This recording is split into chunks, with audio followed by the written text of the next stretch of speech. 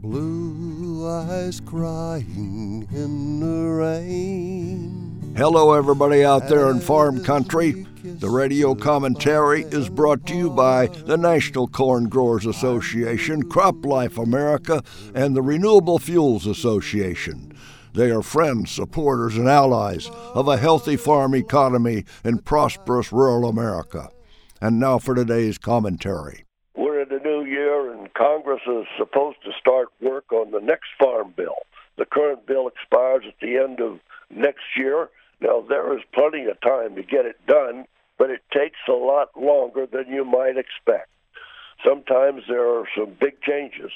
When I was Secretary of Agriculture in 1985, we succeeded in ending the annual set-aside program and started the Conservation Reserve Program, and that was a big deal.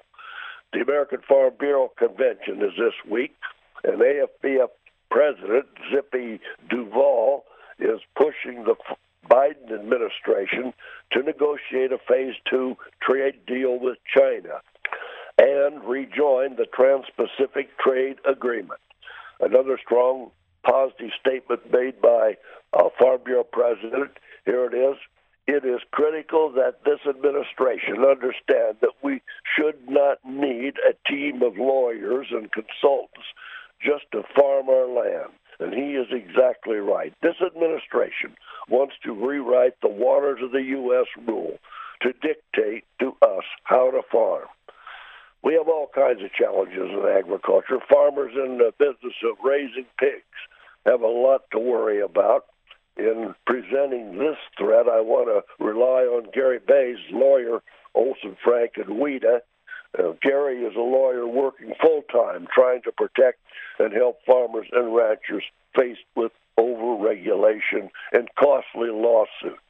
And his article, Defending Agriculture, and then the title of it is, California's New Pig Rule Will Wreak Havoc with Pork Producers. California's Proposition 12 took effect on January 1, 22, and the law says anyone who wants to sell pork to California's consumers must abide by that state's arbitrary, non-scientific livestock housing requirements passed by California voters 4 years ago. California will send inspectors out to your farm to ensure your livestock buildings meet Proposition 12's space requirements.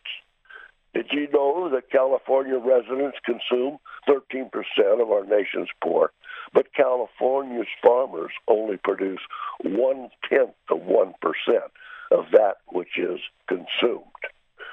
The case has been taken to the Supreme Court, but so far, no action. I thought we had free trade between states. If this is left to stand, can you imagine a number of states putting up similar barriers to protect their businesses? Think about how this California law will force many family farms out of business. Only big corporations will be able to pay the price to rebuild their barns. Why should one single state be able to dictate if it can sell their citizens